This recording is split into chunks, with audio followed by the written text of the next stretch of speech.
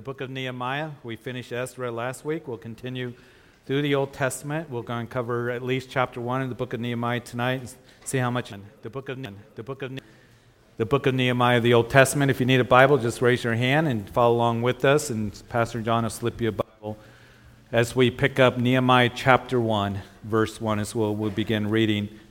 I want to remind you on Sunday, we just also started a new book. Last Sunday, the book of Galatians in the New Testament. It's a wonderful, wonderful letter. It's the first letter of Paul the Apostle that we got recorded in the New Testament. And the theme, of course, of Galatians, as many of you know, or if you were here on Sunday in our study, is grace. And Paul is establishing those Gentile believers in the grace of the gospel, the grace of Christ once again, because there are those who had come along and troubled them and given another gospel, which Paul says is not the gospel.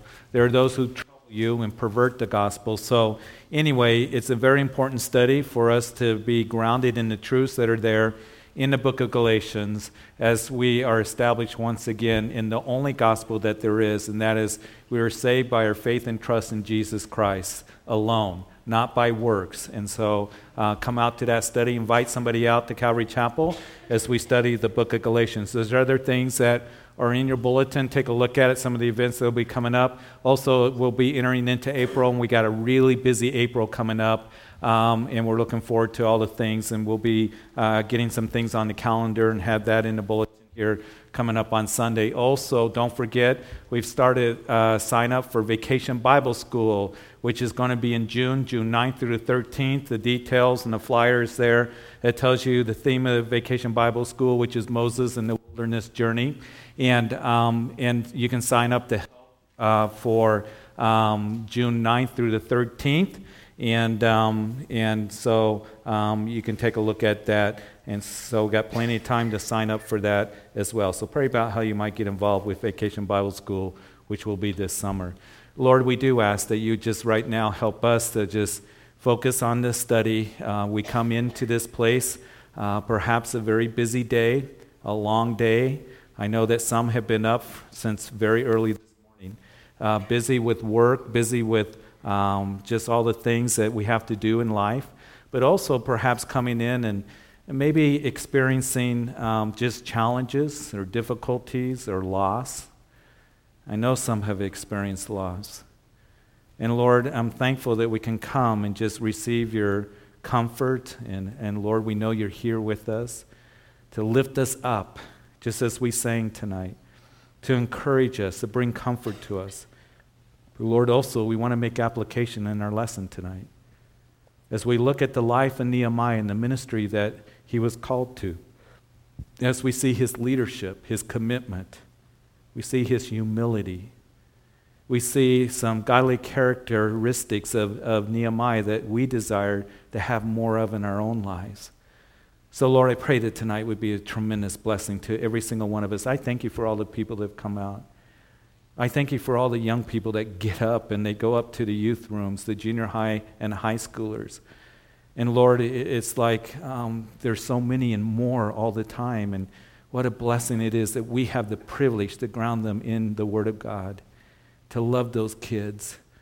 And, Lord, so I pray every person that is in this building, Lord, everyone that is listening on live stream is blessed because we've taken the time and made the effort to just hear from you and, Lord, to receive from you, to study your word.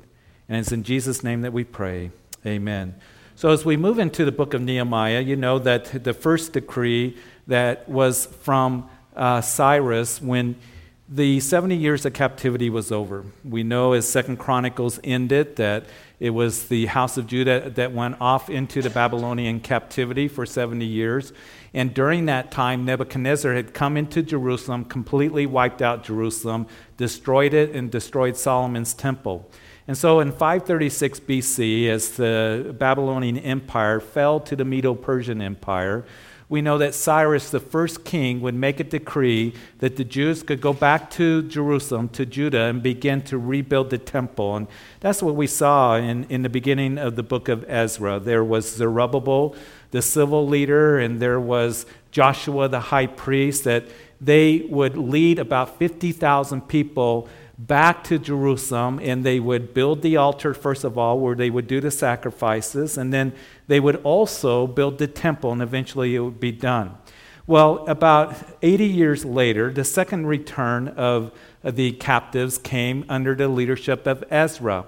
And Ezra was a scribe, and he was a priest, and he was very concerned about the spiritual condition of the people that had come back to Jerusalem. And so we saw that there was Ezra calling the people back to holiness, back to their dedication to the Lord. And we discussed that last week as we saw that there was revival in the land once again. Well, now as we open up the book of Nehemiah, Nehemiah is going to record the third wave of return. And this is taking place in 445 BC.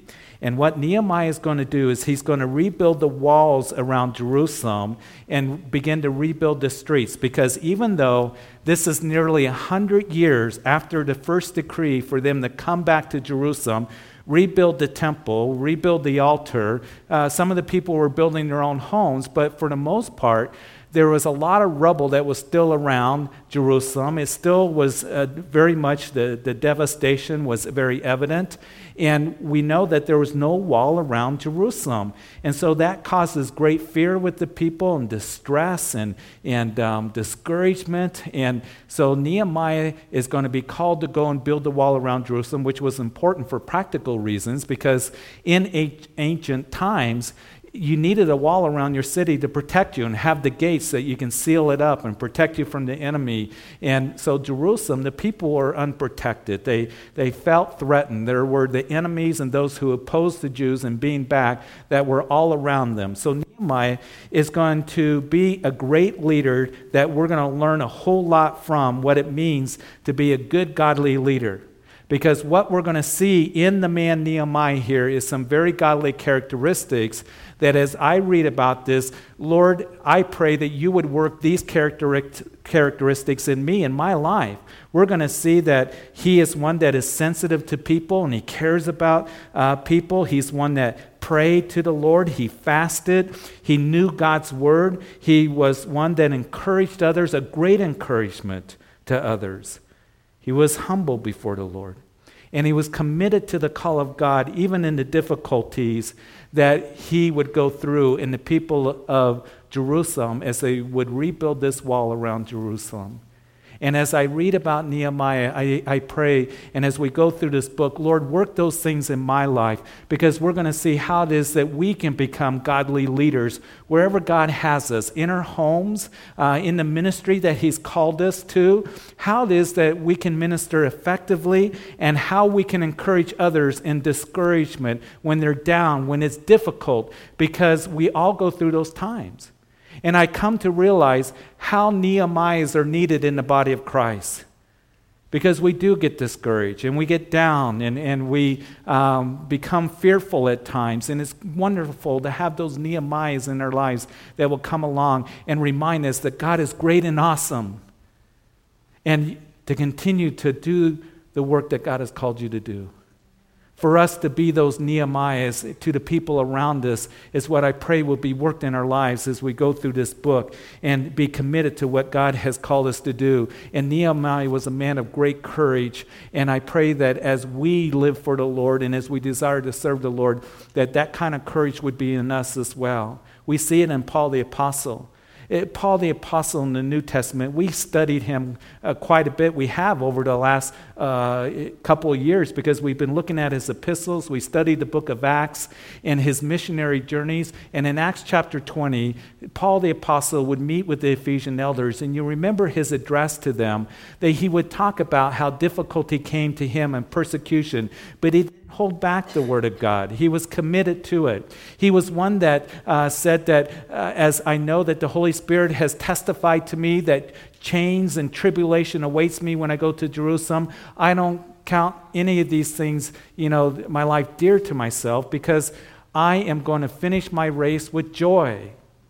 So he was determined that he was going to do what God had called him to do. And he was going to run his race, and he was going to run it with joy. And one of the things that we have talked about as we've been going through these books of the Old Testament, as we've looked at the kings of Judah, and as we've looked at Ezra and Zerubbabel and Joshua, and as we look at Nehemiah, that God wants to use us, that God wants to do a work in us. And we have a race to run, and the Lord wants to finish that race in you and me. But what can happen is opposition comes against us. Because whenever God is working in our lives, we know that Satan will rise up to oppose that work. And he has different weapons and that he will use to come against us. He'll try to intimidate us, discourage us. He'll lie to us. He'll try to get us to be full of fear. And that's what we see that the enemy is going to do with the people here as Nehemiah comes back to rebuild the wall around Jerusalem. So it's an excellent book with many, many lessons that are for us. Nehemiah, interesting, his name means comforter from God. And we know that the Holy Spirit, he is called the comforter in John's gospel that rebuilds and restores our lives. And we're going to see that the Lord desires to do that as we live for him and as we desire to just serve him. Nehemiah takes place, this book, about 15 years after the book of Ezra. And as I mentioned to you, it's almost 100 years after Zerubbabel and Joshua brought the first captives back into the land. So let's begin to look at the book of Nehemiah as we read in chapter 1, verse 1, that the words of Nehemiah, the son of Hakaliah, it came to pass in the month of Chislev, in the 20th year, as I was in Shushan, the citadel, that Hananiah, one of my brethren, came with men from Judah, and I asked them concerning the Jews who had escaped, who had survived the captivity, and concerning Jerusalem. And verse 3 reads, and they said to me, the survivors who are left from the captivity in the province are there in great distress and reproach. The wall of Jerusalem is also broken down, and its gates are burned with fire. So here is Jerusalem, that for the most part still laid in rubble. And keep in mind that Nehemiah here, he has never been to Judah. He's never been to Jerusalem. He was born in captivity. He was born in that area of Persia, and now as we continue reading, when we end chapter 1, we're going to see that we're told that Nehemiah is the cupbearer to the king. Now, as most of you know, the cupbearer was the one that was responsible for making sure that the drinks that were given and the refreshments to the king were safe. And it was a great responsibility that Nehemiah had. He was to make sure that no one came along and tried to poison the king. Because back in ancient times, if there was a king, such as the king here, Artaxerxes, one of the things that perhaps somebody who coming against the king, and the king always had enemies, that they might try to slip some poison into the wine that he drank. So the cupbearer, he was very, very much a trusted advisor. He was one that was a trusted servant. He was one that had a huge responsibility in making sure that whatever came to the king in the drinks, and also he had the responsibility as well as making sure that the food would be safe so the king wouldn't be poisoned. So it's a very prestigious position that he had, but also a huge responsibility being the cupbearer. And you see, he would also, because he had to be trusted, he had to be committed, because that king, when he was there having dinner with guests or whoever it might be, the cupbearer was always present with him. So he would hear a lot of things that the king was saying. So he had to, the king, have confidence, great confidence in his cupbearer, that he's going to keep things confidential, that he's going to keep me safe, that he's got my back, that he's there for my safety. And that was the position that Nehemiah was in. So Nehemiah, in being the cupbearer, it was a great commitment that he had made to the king. He had to be dedicated. He had to be committed. He had to be wise.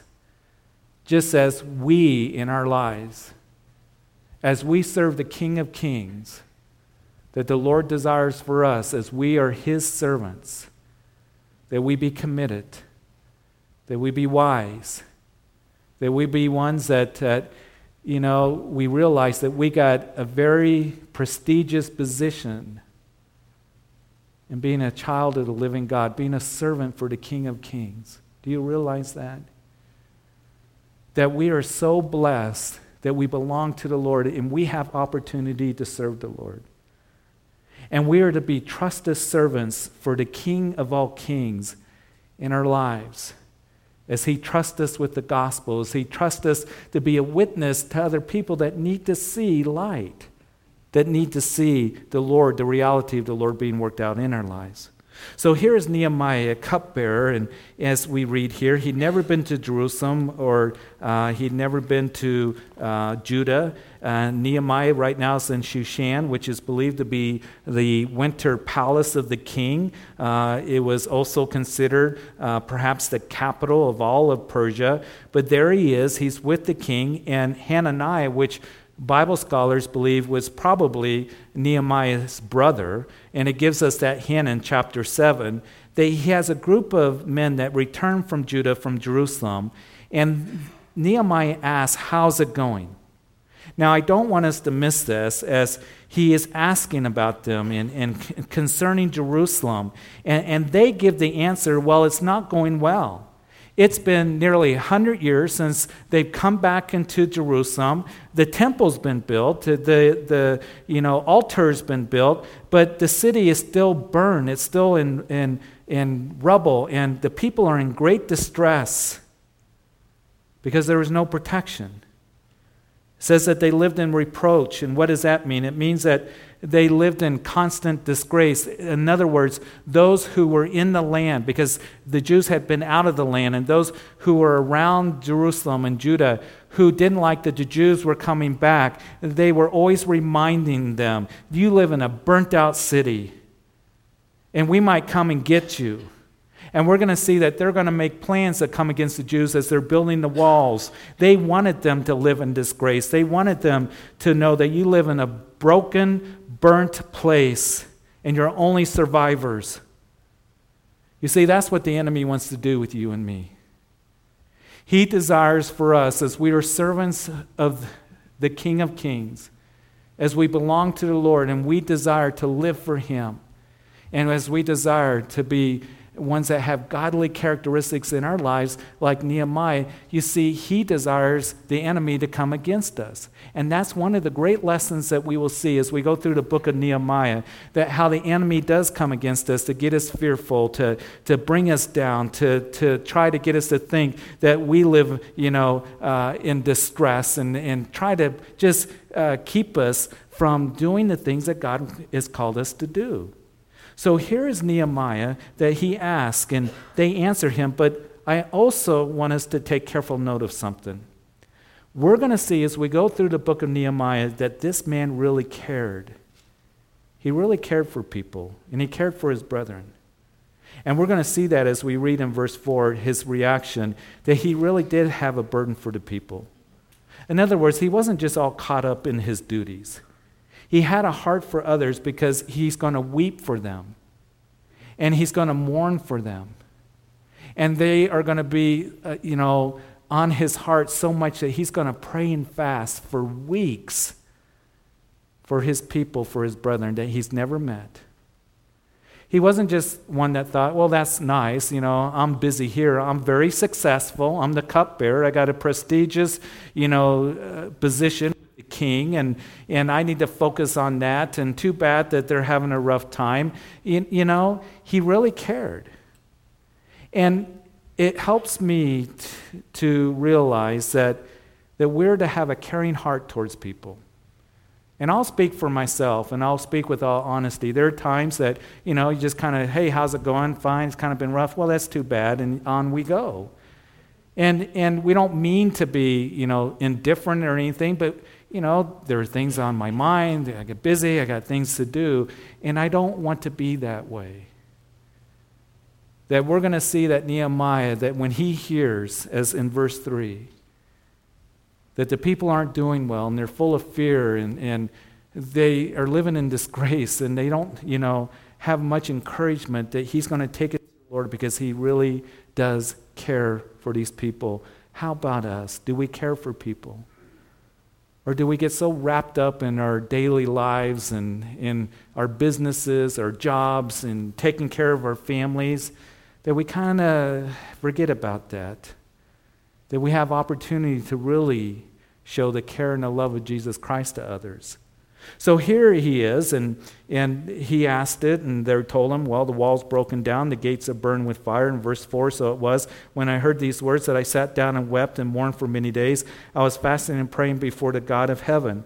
So we see that reaction of Nehemiah. He didn't just feel bad for the people of Jerusalem. He wept. He wept for them. He mourned for them. And it caused him to fast and pray before God.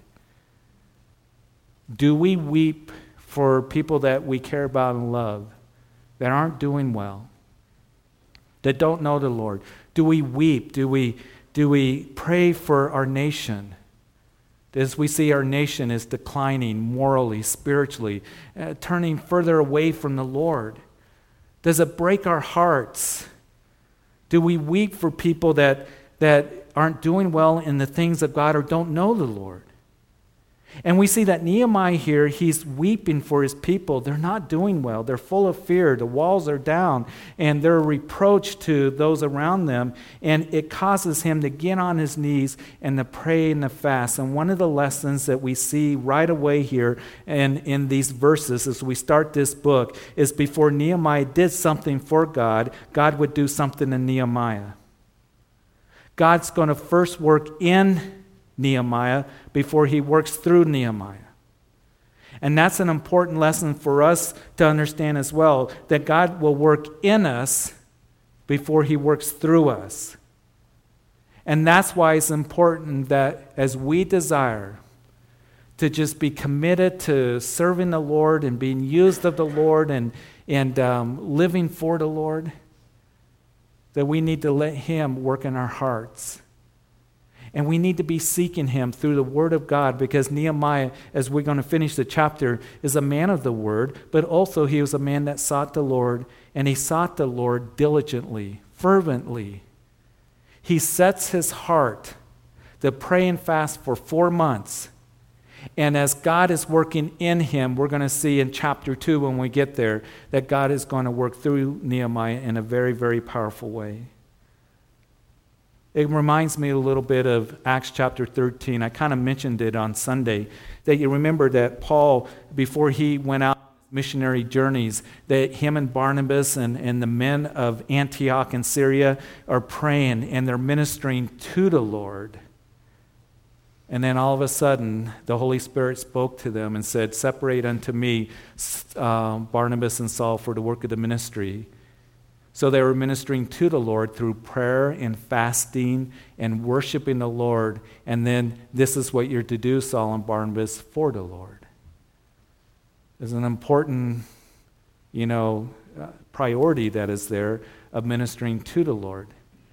And then the Lord's going to guide you and direct you in ministering for the Lord. That's why I think it's important that next month, I've already touched on it a little bit, that we're going to take as a fellowship a week, that week before Easter week, and we're going to have the dates and more information about it that we're going to be telling you about, that as a fellowship, that we just take that week for just prayer and fasting. That we just kind of stop as a fellowship, because God has been working. I mean, I look at Wednesday nights and I think, wow, man, it's growing. And people are coming out to hear the Old Testament. And I think, God, you're working in so many ways, but I know that God wants to do more. And I want to make sure that not only are we getting grounded in the Word of God, but also that we are ones that are seeking the Lord. And I think that's going to be a good thing for us, for you, for our families, for this church family, to just stop and for that week, just really spending and praying and seeking the Lord. We're going to have services every night of the week. Here, just for you to come in. We're going to have the sanctuary open during the lunchtime for you to come in, and then Monday, Tuesday, Wednesday, Thursday, Friday. Friday, we're going to have a worship night. We're going to have a service for you to come in, and we're just going to pray, and we're going to pray about different things and different days of the week, and we're putting that all together. And some of you have said, wow, we're looking forward to it. You don't have to wait till that week to really be praying and fasting if you want to. But some of you have been asking about fasting. Are we supposed to fast for the whole week? You fast as the Lord leads you. Jesus said, when you fast, here's what's important, that you fast and the Lord sees it, and he was, telling how the Pharisees would advertise it and look all gaunt, and put on sackcloth and go to the market. And the people were saying, oh, look at them. They're so holy. They're so spiritual. Look, they fast. But here's the thing. When you fast, Jesus didn't say if you fast. But when you fast, do it in secret, that the Lord may, reward you. But we also see in the Old Testament particularly, and even in the New Testament, there was corporate times where they would take and just seek the Lord, the church at Antioch, before Paul went on those missionary journeys. And they just allowed the Lord to minister to them and speak to them. And I think we are at a point in this ministry that we really need to do that. And I want to do that, and I feel like the Lord is telling us to do that because he wants to speak to us as a church. Some of you ask him, how do I have to fast all week? No, it's between you and the Lord. If you want to skip a meal, if you want to skip, ice cream, I love ice cream. And remember, fasting is just denying the physical so you can focus on the spiritual. So it might be a dessert, it might be, a meal during the day, it might be snack time, I don't know what it is. It might be a little bit more. But I think it's more than that. And this is where I'm going to challenge the fellowship in. That when it comes to fasting, maybe that week, the Lord will tell you, I want you to put away Facebook for the week. I want you to put away Pinterest or other things that are out there, or just being on a computer or the reality shows that you watch. Just turn it off. I'm going to do that for at least a day, for the week maybe. And instead of spending that time doing that, I'm going to spend some time in seeking you, Lord. And just reading my Bible. Or going out to Calvary at 7 o'clock, and they're going to spend an hour in a service and just seeking the Lord. And allowing the Lord to minister to you and then work in you. And I believe that he's going to do a powerful work through us. Continue doing a powerful work. As we head into spring and Easter, as we head into summer vacation Bible school. And I think that the church that is so good today about gimmicks and programs and entertainment, and this is what we do to draw people in, that the church needs to get the power of God back into the church, and it comes by the Word of God and by prayer and by fasting and by seeking the Lord and desiring to walk in a way that is pleasing to the Lord, obedience.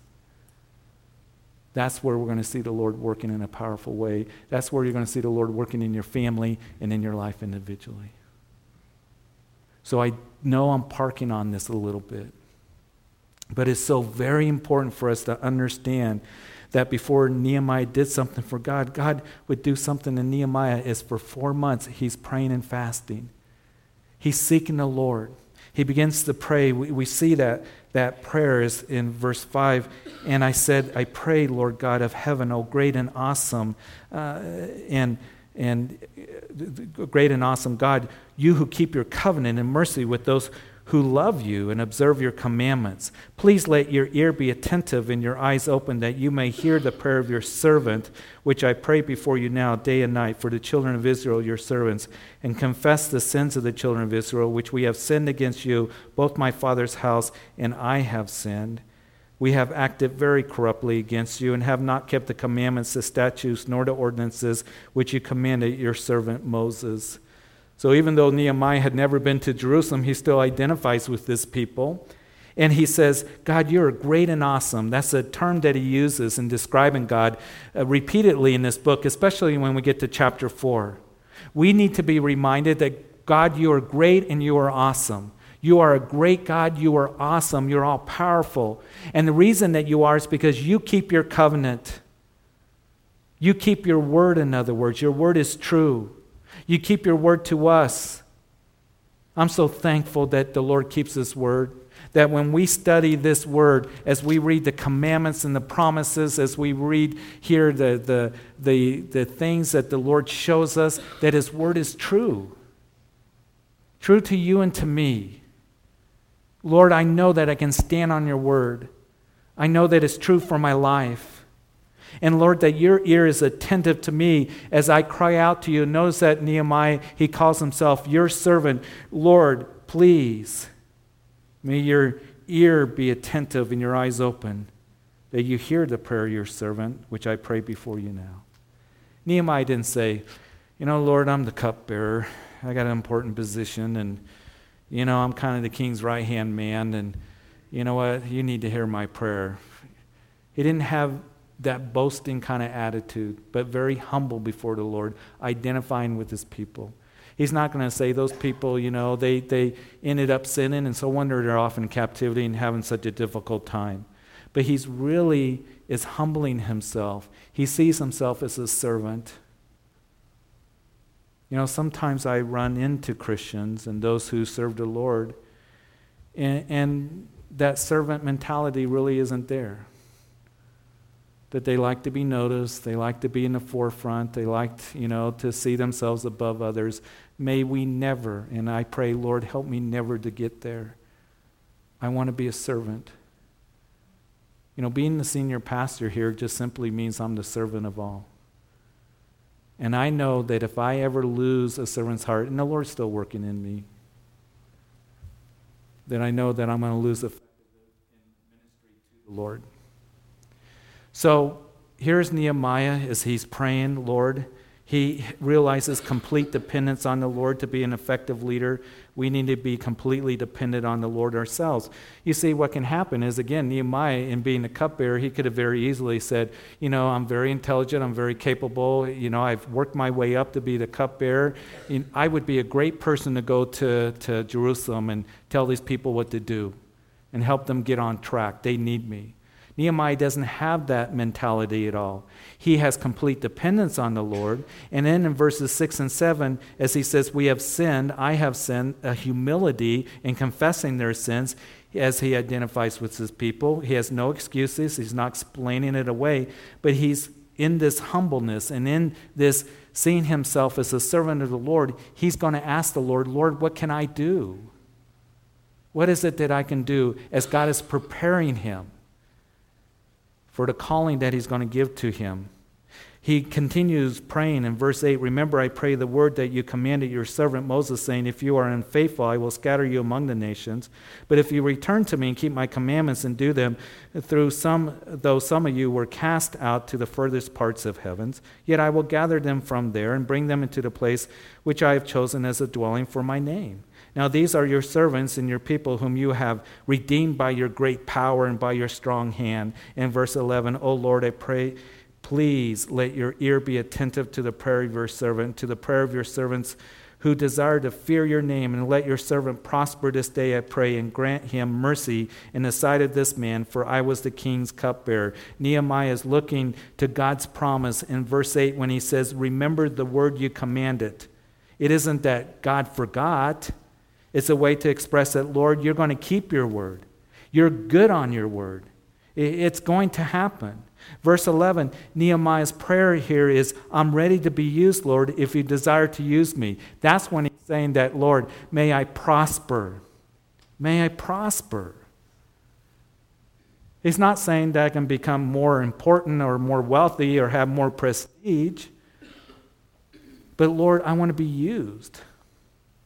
He isn't praying that, Lord, find somebody else to help with this. But Lord, use me to help in any way your servant. Have you prayed that prayer? Have you prayed, Lord, how is it that I can help? Because know that he wants to use you. How is it that I can minister? How is it that I can show that I care for people? Lord, how can I prosper? In other words, in the things of God and in the kingdom of God. How is it that you can use me? How is it that I can be a blessing to others? And know that God wants to use you, and he wants to do exceedingly abundantly above all that you ask or think. Have you prayed that prayer lately? Are you seeking the Lord, in the ministry that he has for you and living for him? And so here he's praying that as God puts this desire in his heart as we go into chapter 2, and that's one of the things that as we seek the Lord, sometimes we think, and we need to pray, Lord, what is it that you would have me to do? You delight yourself in the Lord, the scripture says, and he'll give you the desires of your heart. The key is you delight yourself in the Lord. And as you delight yourself in the Lord, then his desires are going to become your desires. In other words, he's going to put his desires into you. You see, I've heard people take that passage from Proverbs and say, delight yourself in the Lord, he'll give you the desires of your heart, and so ask for a big boat and a big house and more money and all of this. That's not what it means. It means delight in the Lord. That's the first thing. As you delight in the Lord, as he's the priority of your life, as you're seeking him, as you're enjoying him, as you're growing in his love, as you're knowing him more, then his desires are going to be put into your heart as you draw closer to him. He'll give you the desires of your heart. And here's the thing about serving the Lord. Sometimes people say, well, I don't want to really serve the Lord because I'm afraid that the Lord might send me somewhere or have me do something that I don't want to do. He might send me to South America to be a missionary and, somewhere where there's, a lot of snakes and spiders. And I don't like snakes and spiders and, the jungle and all of that. Listen, if he ever called you to go to South America or anywhere, he's going to put that desire on your heart. You're going to have a burden on your heart, just as Nehemiah, as we were saying, that he has a burden for the people and he's praying and he's seeking the Lord. Lord, how can I prosper your servant? Hear my prayer. How can I help is what he's saying. For 4 months, seeking the Lord. And the Lord's going to put that desire on his heart, and he will with you as you seek him, as you look to him. And you're just going to have that burning in your heart. You're going to have that desire in your heart, Lord, I want to do this. I've got to do it. It's like Jeremiah. Jeremiah was going to quit, teaching the word of God because of the persecution that came against him. But he said that the Lord burned, the word of God burned in my heart. I couldn't keep it in. And as the Lord calls you to do something, it's such a wonderful thing. The desire that he'll give to you in ministering and whatever it is that he has for you, the gifts that he gives to you. So here's Nehemiah, the cupbearer, in chapter 2. And it came to pass in the month of Nisan, in the 20th year of King Artaxerxes, when wine was before him, that I took the wine and gave it to the king. Now I had never been sad in his presence before. And therefore the king said to me, why is your face sad? Since you are not sick, this is nothing but sorrow of heart. So I became dreadfully afraid. Nehemiah has been praying, again, keep in mind, for 4 months. The king sees that his countenance is sad on this day, which is an important day. And I'll tell you why when we get to verse 6. The month of Nisan, the 20th year of the reign of King Artaxerxes. And his countenance is sad, and it says in verse 2, he became fearful. Why? Because the cupbearer before the king, again, a prestigious position, but also a very, serious and intense position that he is in, because if his countenance and the king sees that it's sad, it could be an insult to the king. Or the king could think, okay, Nehemiah, you're up to something, because you're not fully there. Kind of like, are you planning something? Are you under some stress? Is there some plot? Are you in some kind of funk where I don't have the confidence in you that you're going to make good judgments in protecting me? That's why he's fearful. You didn't just go and have this sadness and depression before the king. He was to be joyful of heart before the king and full of confidence is what he was to do. So here he's dreadfully afraid. But I want to encourage us tonight, because tonight maybe you do feel a little discouraged or down. Your countenance shows it. But I want to tell you, you don't have to be afraid to share it with the Lord. Because our King, our God, is one that has compassion when we are troubled.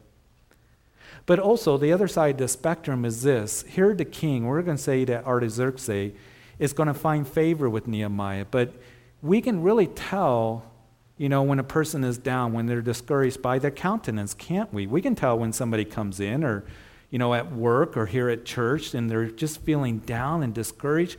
And that's an opportunity for us to minister to them. Hey, how is it going? I do care about you. Can I pray for you? Is there anything that we can do for you? And to really have our spiritual eyes open to see people as they come in when they're down and discouraged. Hey, you know what? Can I pray for you right here? For this to be a place for those who countenance is not favorable or sad or discouraged or, just sorrowful, to be able to come here and be comforted and built up and encouraged.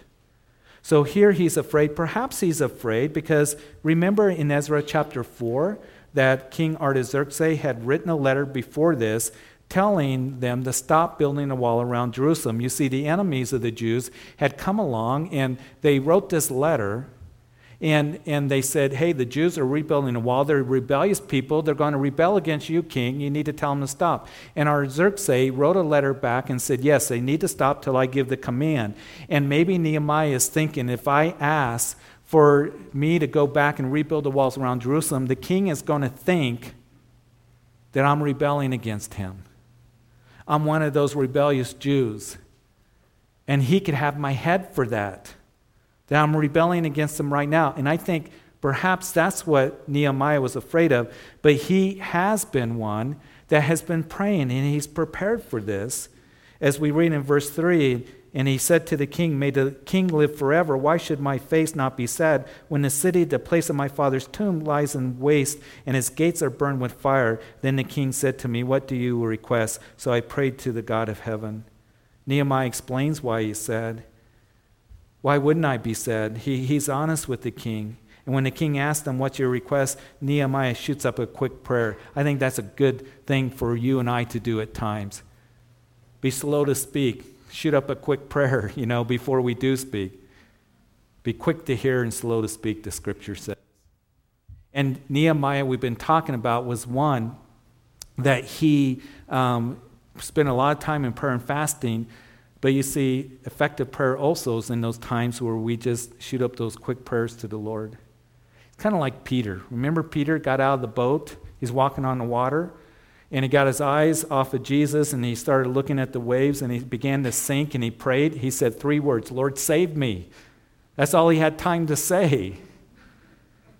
And it was effective, wasn't it? Because the Lord picked Peter up. He grabbed him by the hand, the Gospels tell us, and he picked up Peter out of the water and plopped him back into the boat. And maybe you're in a situation, and I will find myself in situations where, Lord, just help me. Lord, give me wisdom right now before I answer. Lord, strengthen me. There may be times in your life where you're just so grieved and overwhelmed that, Lord, just help. Just help me. And he honors those prayers. And he hears those prayers. So here he is. He asked, and so the king said, what do you request? He prayed to the God of heaven, verse 5, and I said to the king, it is pleases the king, and if your servant has found favor in your sight, I ask that you send me to Judah, to the city of my father's tomb, that I may rebuild it. And then the king said to me, the queen also sitting beside him, how long will be your journey, and when will you return? So it pleased the king to send me, and I set him a time. Now this time here that Nehemiah asks, and so he gets permission from Artaxerxes to go back to Jerusalem to rebuild the walls around Jerusalem. It's a very important date, and I'll tell you why. As many of you know, you go to Daniel chapter 9. The prophecy of the 70 weeks of Daniel. And in that, and let me read it to you in Daniel chapter 9, remember that Daniel, he was one of the captives of Babylon. And Daniel, as he was towards the end of the 70 years of captivity, he was praying to the Lord in chapter 9. And he's praying because he knows that Jeremiah's prophecy was 70 years of captivity, then they're going to go back into the land. So Daniel's praying about that. He's praying about 70 years. And all of a sudden, Gabriel shows up to him and says, Daniel, I'm not just going to tell you about 70 years. I'm going to tell you about 70 weeks. in verse 21, as I was speaking in prayer, the man Gabriel, whom I have seen in the vision at the beginning, being caused to fly swiftly, reached me about the time of the evening offering. And he informed me and talked with me and said, O Daniel, I have now come forth to give you skill to understand. At the beginnings of their supplication, the command went out, and I have come to tell you, for you are greatly beloved. Therefore, consider the matter and understand the vision. Stay with me. Just a couple more minutes and we'll be done. In verses 24 through 27 is one of the most amazing prophecies in all of Scripture. There's a lot of amazing prophecies, but this is really amazing. 70 weeks are determined for your people, verse 24 says. Who is Daniel's people? The Jews. And for your holy city. What was the holy city? Jerusalem. So 70 periods of 7 years. When you read the word week here in the Old Testament, it's a period of 7 years. Just like we say a decade, we know it speaks of what? 10 years, right? So the prophecy goes like this. 70 weeks or 70 periods of 7 years are determined, Daniel, for your people and for your holy city. To finish the transgression, to make an end of sins, to make reconciliation for iniquity, to bring in everlasting righteousness, to seal up vision and prophecy, and to anoint the most holy. Know therefore and understand that the going forth of the command to restore and rebuild Jerusalem until Messiah the Prince, there shall be 7 weeks and 62 weeks, and the street shall be built again, and the wall, even in troublesome times. So part of the prophecy of the 70 weeks of Daniel, and one of the things as my Old Testament survey students, they wanted some extra credit, so I told them, go to Daniel chapter 9, because we talked about Daniel on Monday. We studied that book in our lesson. I said, I want you to explain the 70 weeks of Daniel. So part of the prophecy here is that Daniel, know this and understand that the going forth of the command to restore and rebuild Jerusalem until Messiah the Prince, there's going to be a period of 7 weeks and 62 weeks, or that is a period of 69 weeks, 69 periods of 7 years, or 483 years. Are you with me? When did the command come out to rebuild and restore Jerusalem? We just read it in verse 6. You see, when Cyrus made the command in 536 BC, it was to go back and rebuild the temple. This is the command to rebuild and restore Jerusalem, and the street shall be built again, and the wall. Now, as I told you, a very important date here that take note of, it came to pass in the month of Nisan, in the 20th year. When a day isn't given, it is always assumed in the Jewish, calendar and the way that they set dates, it is always the first day of the month. So in the 20th year of King Artaxerxes, so this is when this is taking place. Now historians and the British Royal Observatory went back to this date and said that that command came out on March 14, 445 BC. So on March 14, 445 BC, King Artaxerxes gives the command, Nehemiah, you can go back and rebuild the walls and the streets of Jerusalem. Go ahead and do that. So the prophecy, Daniel, know and understand that there's going to be 7 weeks and 62 weeks, or 69 periods of 7 years that are going to be when Messiah the Prince comes. 483 years. You take 483 years, you multiply it by 360 days, the Jewish calendar, you come to 173,880 days. You take March 14, 445 BC, you count 173,880 days, and you come to March 6, 32 AD, or April 6, 32 AD. What happened on April 6, 32 AD, according to the British Royal Observatory? Jesus said to his disciples, I want you to go over to this village and get a donkey, a little colt. And if the master asks, or the owner of the colt asks, why are you taking him? You tell him that the master has need of him.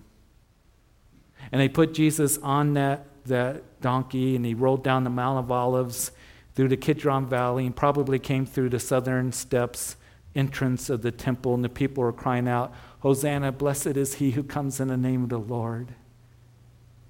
It was 173,880 days, 483 years, 69 periods of 7 years after the command of Nehemiah chapter 2 to rebuild and restore Jerusalem that Jesus comes, and for the first time he accepts public worship of the Messiah. And the Pharisees are crying out, "Stop, this is blasphemy." They're quoting that messianic psalm to him, and Jesus said, if they keep quiet, the very rocks will cry out. Why? Because this is the day of Daniel's prophecy of 69 weeks that will pass between the command to rebuild, restore Jerusalem till coming of Messiah the Prince. And as Jerusalem, Jesus was weeping over the city. He said, "Oh, Jerusalem, who kills the prophets. And you should have known that this is the day of your visitation." You should have known. An amazing prophecy that is given, a coming of Messiah the Prince. There's more to the prophecy. We don't have time to go into it. Listen. Nehemiah said that, "Lord, remember your word." In other words, you're going to bring it to pass. And the Lord will bring his word to pass for you, because Messiah the Prince came, and Jesus had said he was going to go to the cross and die for our sins and rise again from the grave to conquer sin and death, and he did. He has come, and he's going to come back. And we live in very exciting days, very perilous times, and the Lord is looking for servants that will seek him and desire to live for him, and to hear from him, and to say, "Lord, use me. Use me. How is it that I can be used?" And then to watch the Lord work in your life in a way, for your family, for your kids, people at work do you have opportunity to minister to, in the church, whatever it might mean for you. But just to seek him. Because the Lord has come. And we're a part of the body of Christ, and he desires to do a marvelous work in our lives and in our hearts and in this church. So, Father, we thank you. We thank you that we just began Nehemiah, and there's so many lessons in here.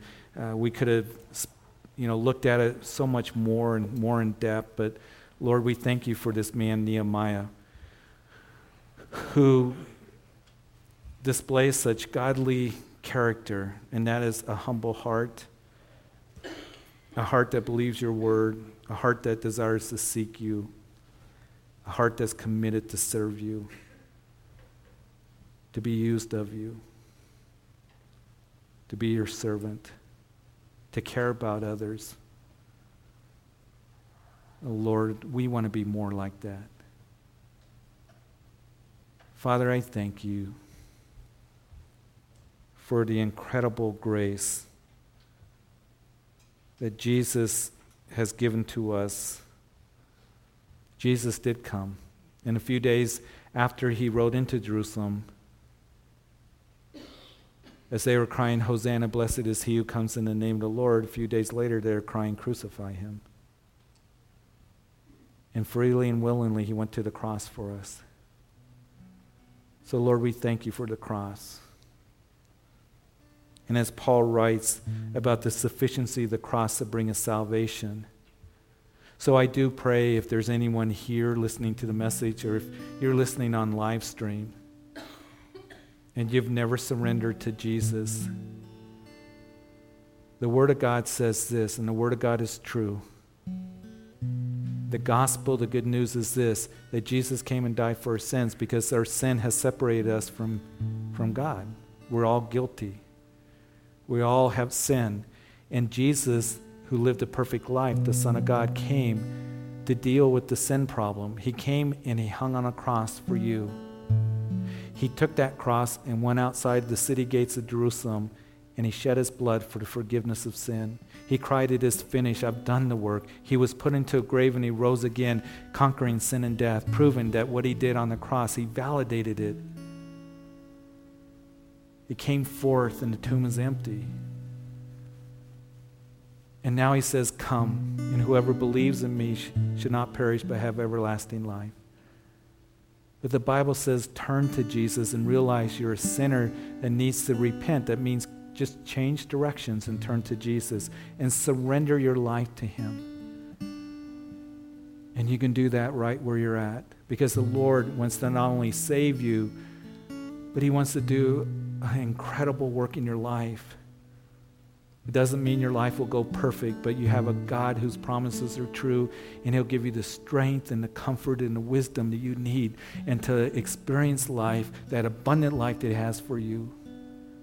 Experiencing life the way it was meant to be lived, and that is to bring pleasure to God. But you got to come to him first if you've never done that. And you can pray, Jesus, I am a sinner, and I come and I turn and surrender my life to you, and I confess with my mouth that I believe that you died for my sins, forgive me, and that you rose from the grave, and that you're alive. Live in my heart, be my personal Lord and Savior. My life is not my own, and I now trust in you and put my confidence in you for salvation, knowing that you forgive the one who truly comes. I humble my life and my heart to you right now. And thank you for hearing my prayer, Lord. Help me to live for you all the days of my life. And for us in this room, Lord, may we, in this season that we're in, and as we've been going through the scriptures, I believe that you've been speaking to us as individuals, as families, as a church, to just really slow down and to seek you. Because we live in very amazing days. They can be difficult, but yet we know that you're still working, and you desire for us to be light, to care for people, to give them truth, to love them, to serve. We can get so wrapped up in our lives and our families and our jobs and business, and those things are important. But Lord, may we prioritize you in every area of our lives and take the time to seek you and to hear from you like Nehemiah did, that you would work in us because you want to work through us in a powerful way. Lord, I thank you for all those who have come out tonight. And Lord, I pray that as we leave this place, that we would just go home and end our day with you, as we close our eyes, giving you thanks, and looking forward to tomorrow, what you have for us, and being sensitive to your leading. So Lord, bless everyone here. Bring the comfort to those who need comfort tonight. Bring strength to those who need strength. We all need and ask, Lord, for an extra measure of grace tonight, for provision, for comfort, to know that you love us so much, and that there's a body of believers here, that we love each other. So Lord, I thank you for what you're doing in our midst and in our lives and in our hearts. And it's in Jesus' name that we pray, and all of God's people said, amen. Amen.